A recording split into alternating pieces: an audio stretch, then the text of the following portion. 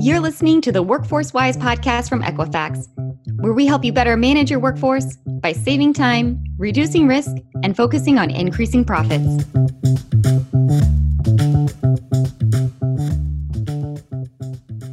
Hello, and welcome to the Workforce Wise podcast. Today, we've got a pretty exciting guest on. So Henry was able to talk to our strategic cab a few weeks ago about vaccine mandates, and he received glowing reviews, both from the information he was able to share and from his knowledge of the subject. So today we're going to talk a lot about vaccine mandates, about how to plan for them, and what employers need to know as we are looking at what's going to happen over the next few months as it pertains to vaccine mandates. I'm going to introduce Henry. Henry Perlowski is a partner in the litigation practice and is chair of the employment practice.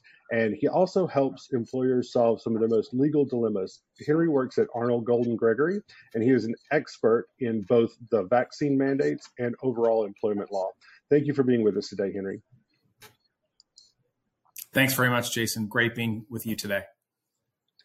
So, Henry, let's start at the very beginning. What are you hearing? What are employers asking you about? What's the biggest topics that you're hearing when we talk about vaccine mandates today? So it's amazing. We talked to this client at Strategic Advisory Board last week, and so much has changed since last week. So the OSHA, President Biden and OSHA issued the emergency temporary standard. It was announced on Thursday, published on Friday, which set forth more of the rules of the game with respect to the federal government's vaccine mandate on all employers with 100 or more employees. Well, as expected, there was immediate significant litigation filed to stop the mandate. So the questions that we've been receiving since Saturday have been, now what do we do? Because we really don't know whether the mandate's going into effect or not. The short answer to that question is sort of stay tuned, make plans as if it is going to go into effect, but there's a pretty decent chance that it's not. And if it's not, then OSHA probably, I wouldn't say goes back to the drawing board, but then they try to address the concerns that have been raised. What's legally, it's a complete mess because there's litigation in 4 different circuits. And so certain litigations, private employers, certain litigations, a coalition of states, another lawsuit's another coalition of states. It's basically, let's try to file cases in the courts, in the circuits that we think are the best circuits to overturn the mandate, right? In terms of just playing your odds, try to get as many favorable rulings against the mandate as possible to set it up to see if the Supreme Court's going to look at the issue. And the Supreme Court's going to decide we do or don't want to get involved. And by the way, I don't think that it's a definite that the Supreme Court decides it does want to get involved, because it is such a political issue. And the Supreme Court, for reasons maybe beyond the mandate, may not want to step into that politics. So it's really, really uncertain, Jason, as to where things are today because of the legal challenges, which are going to move through the court system very quickly. But I think the guidance right now is make plans to comply, but you may not have to. Yeah, and I know that as attorneys, uncertainty is good for us because it's kind of what we do.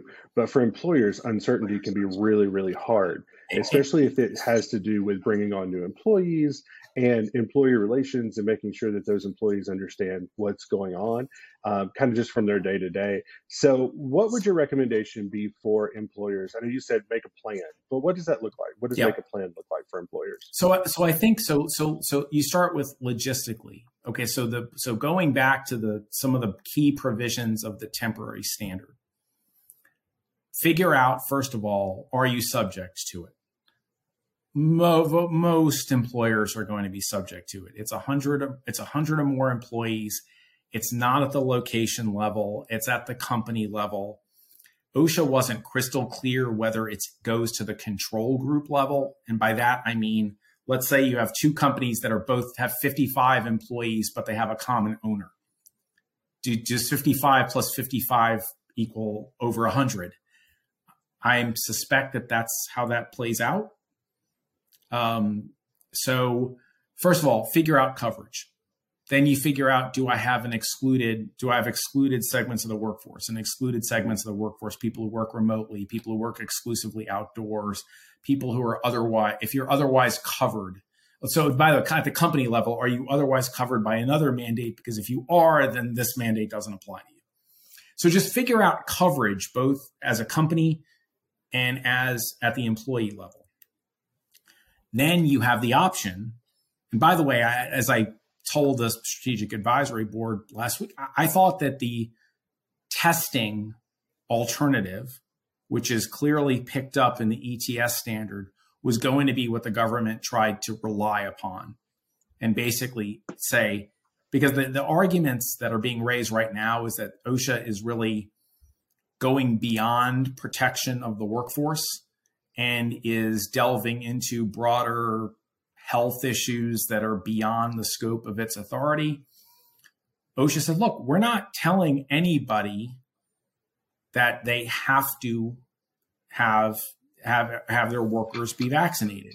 They can do a weekly testing as an alternative, and that suffices. And you can even mix and match. Like you can say vaccinated for some segments of the workforce, weekly testing for others. So in terms of planning, what we would also recommend employers do is figure out, okay, what segment, assuming it goes forward as drafted, what are we going to do with respect to segments of the workforce? If you're customer facing, are we going to make you be vaccinated? And you may make that decision based on what your customers are mandating to you. You know, we have certainly clients who literally, by virtue of their business, they have to go into places where they're not going to open the door unless you're vaccinated. So you have to factor what you're going to do, understanding that employee retention is such a challenge right now on the flip side. So you have to tactically make those decisions of, do I think by mandating, I'm going to lose a critical mass of employees where I'm not going to be able to make widgets anymore? Mm-hmm. And so those conversations we recommend that businesses be going forward with those conversations, period. Because you may have to do this. I doubt that it'll still be by early January, but who knows right now? Going to the uncertainty question, and I'm aware that in this case, I don't like uncertainty because, I mean, we're certainly a business that would be covered by it. And I don't like telling clients, your guess is as good as mine. That's typically not what clients want to hear, but it is frustrating in the sense that there is so much uncertainty about it. But you can at least get down to, if I have to do this, what decisions am I going to make with respect to what aspects of my workforce? Have those conversations now. The compliance aspects in terms of getting policies in place, that can be done pretty quickly. That can be done on pretty short notice. How are you going to, with respect to tests, start thinking about how you're going to monitor and implement testing requirements for where you're going to do for where you're going to give the testing option instead. Figure out, does your state mandate that you pay for the testing? Because the ETS does not mandate that employers pay for the testing. So think about, does my state or where I have locations, or is that state law going to mandate that I pay for the testing? If employees have to pay for the testing, is anyone going to get dropped below minimum wage as a result of having to pay for the testing? And is that going to create issues? So there's some satellite things that you can start thinking about in the discussion. So it was interesting to me too that you talked a little bit about states may require something different. Can you talk a little bit outside of the federal mandate? And we'll come back to that a little bit too. But Sure. Are states taking any different viewpoints? Are they doing anything on their own? it seems like Yep. we may end up with a patchwork, at least in the meantime, before we kind of see the end game Sure. of the federal piece. So the one thing, the ETS specifically said that it preempts any contradictory state law. So if a state, and there are more and more of them are popping up every day now, are issuing prohibitions on mandates. So you have the states that are saying we're going to mandate, and the states that are mandating. It's typically more limited. It's not employers at large. It's if you work in certain segments of the economy, if you're a state government employee, if you work in healthcare, if you work in education, it's more in industry. So, and I think that brings up an interesting conversation for employers too. Not just if their state or the state where they're headquartered in might have a differing opinion or a different set of legislation, but also one thing that we've seen more and more, especially over the past 21 months, is employers who end up with employees in all different states where they've never done business before, because they're now able to hire remote, or an entire piece of their workforce may have been remote and moved to a different state while they were either shut down or not able to come to work every day. So can you talk a little bit about other things that employers need to think about when they think about just from state to state and where they may have employees? Absolutely. You need to have your footprint covered and make the assumption that where the employee is based, the law is going to apply. So if you have people in Kentucky, Kentucky law is going to apply. If you've got people in Montana, Montana's prohibition is going to apply. And, it's not crystal clear in Montana what that prohibition practically means. Like, for example, can an employee bring a lawsuit because you're putting them on unpaid leave of absence because they're not vaccinated? They very well may. And so you have to have your entire footprint covered. And you make the excellent point where people tend to forget that people working remotely are in a different state. It's easier to think, oh, okay, I've got buildings in Arkansas. Okay, I'm in Arkansas. But here, our law firm has 2 physical locations, one in Georgia and one in Washington, D.C. We have people working in other states right now. So wherever we have people working, we better darn well pay attention to those state laws. And that tends to slip through the cracks when you're talking about micro planning. So if you're in HR or if you're in legal, you have to factor, if I have someone in a location, I have to pay attention to that state's law.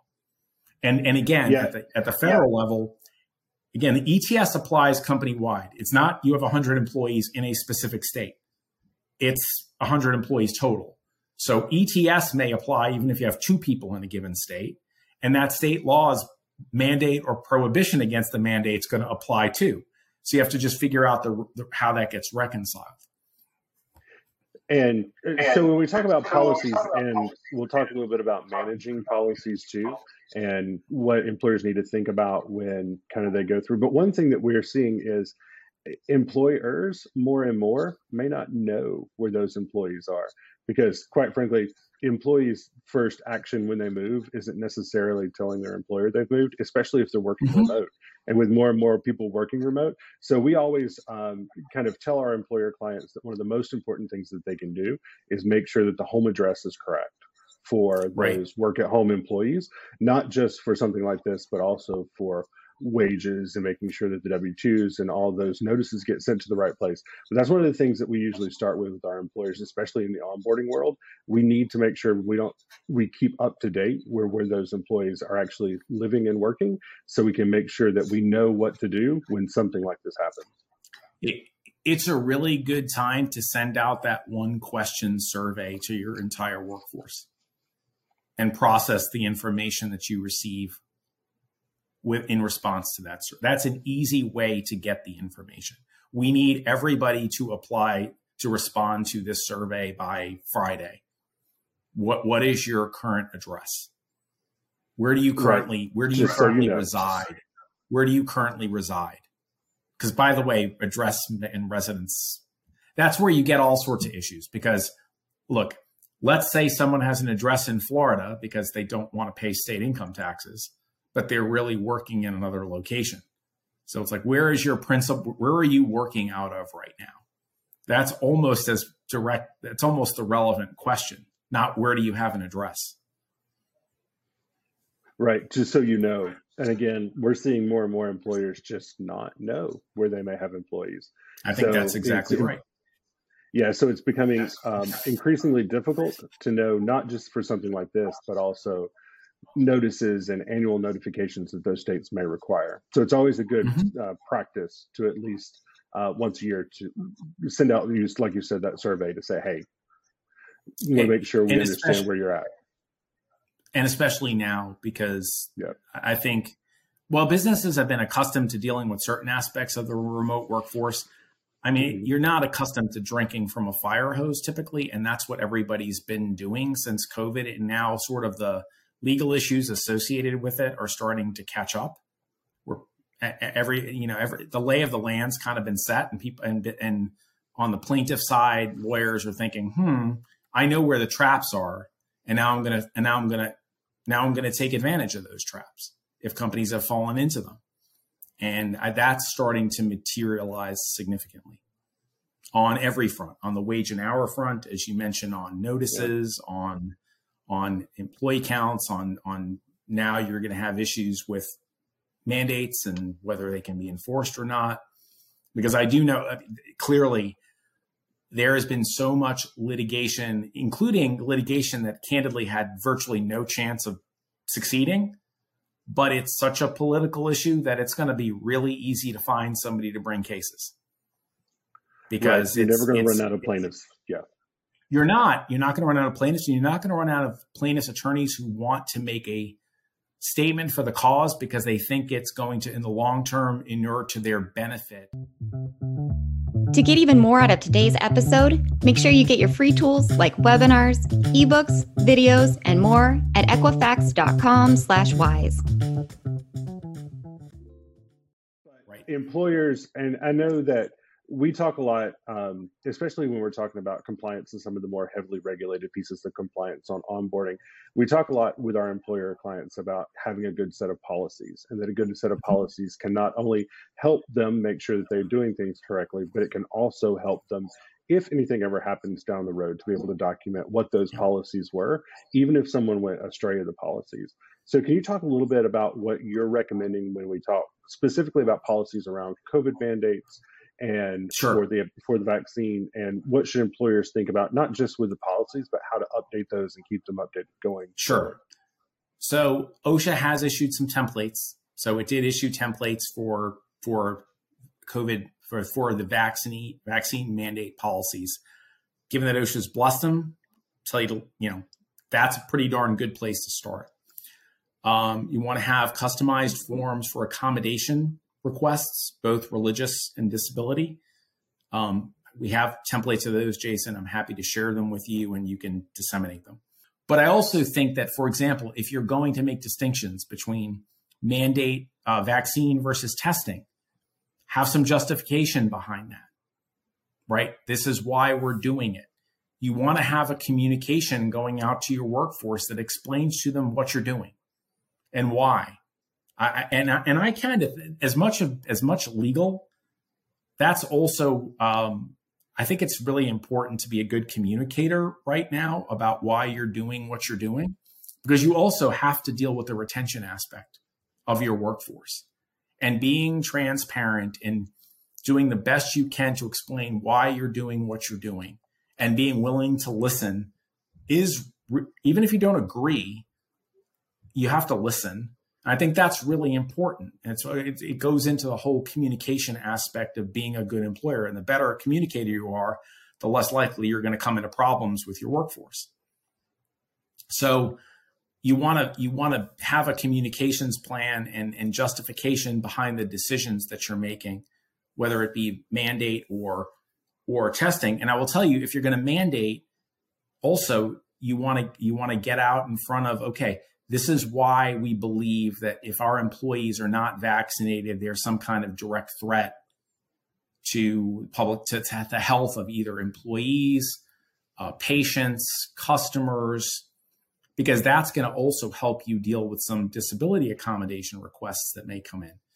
So you have to start thinking about that from a process and documentation standpoint, in addition to getting all of your templates out, your communications, whether it be a town hall or what, your communications plan, your accommodation forms, and getting that all lined up.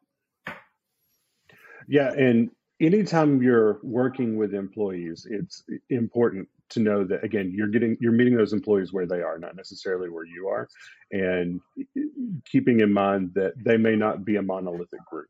So they also have their own viewpoints and views of the world. So that communications piece, I think, is of utmost importance. But let's say you do come kind of up with a group of employees who just absolutely refuse to comply.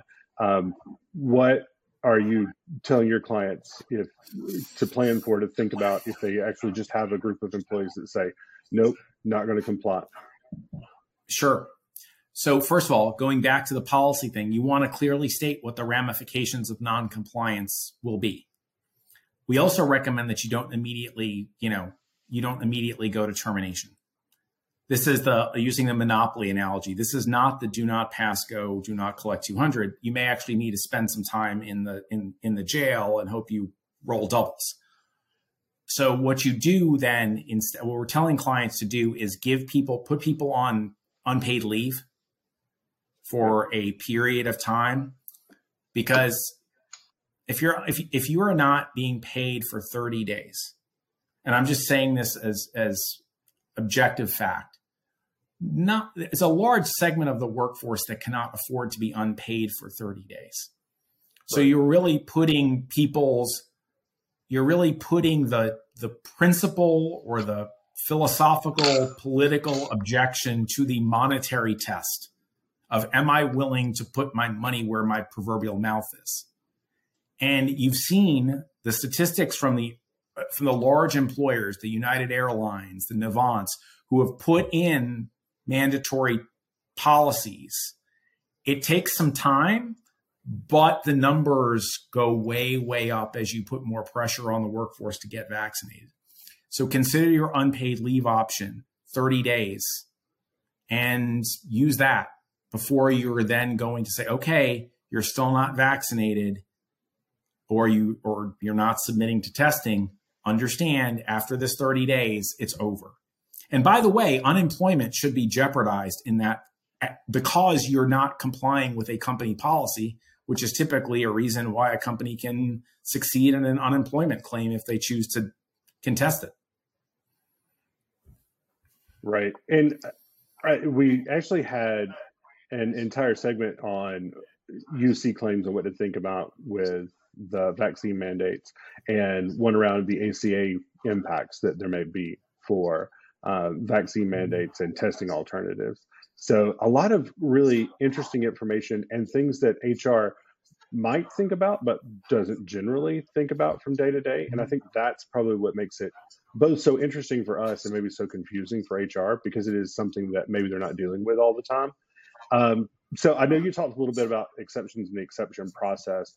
I've seen a couple of different types of exceptions that are allowed, especially under the federal piece. What are you seeing kind of as the biggest groupings of exceptions?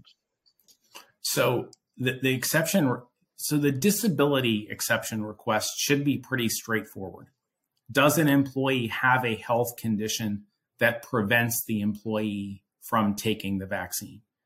And if that's the case, that should be fairly objective data to evaluate. If the information is coming from a remotely credible source, you accept it, and you look at what your other alternatives will be, which be testing. And like in the ETS, there's the mask mandates associated with untested and, with unvaccinated employees. So you look to that. And by the way, companies have been doing that already in large part. The religious requests that's the area, as I mentioned earlier, that companies are really struggling with, because what you're getting is a lot of philosophical requests that are in effect. I don't mean to use this as derogatory as it's going to sound, but the philosophical requests being masked as religious objections. And the presumption is generally that you should believe it, although the EEOC has recently come out and said employers have at it in terms of questioning these requests, because the current administration wants as many people to be vaccinated as possible. So they're giving employers leverage to question the validity of these requests. The problem is employers have to have systems and time to do so. And that's what the real struggle's been, which is why you have companies looking to say, my hands are up. I gotta send this to somebody else to do it for me. Right. And so I'm in the business of being in business. Yeah, I'm in the business of being in business, not in the business of monitoring these exception requests and seeing what they all say. How am I supposed to vet whether a religion I've never heard of is anti-vaccine? Well, and that's what HR is not. That's right. HR departments are not staffed for that. It's anything they hate more than uncertainty is company-wide unplanned work. And this is the epitome of company-wide unplanned work. When we're talking about something like how to deal with the exception process, especially if you're getting hundreds of them or thousands of them at a time. Right. And I think that that's the unfortunate reality of what we're dealing with is, look, you can understand, even if you don't agree, why there's a push to mandates, because candidly, the administration's thinking it's the only way I'm going to get the economy on clearly stable grounds. I don't need to deal with the next version, whatever the next variant is that puts us into a swoon again. I mean, look, I get all that, but businesses are not staffed to deal with this. And that's just the reality of it. Because especially when you factor how much businesses are struggling just to keep themselves staffed. And that's what human resources and management needs to be focused on. How do I have enough people who are qualified to make the widget? And to have this additional layer on top of it, it's very, very difficult right now.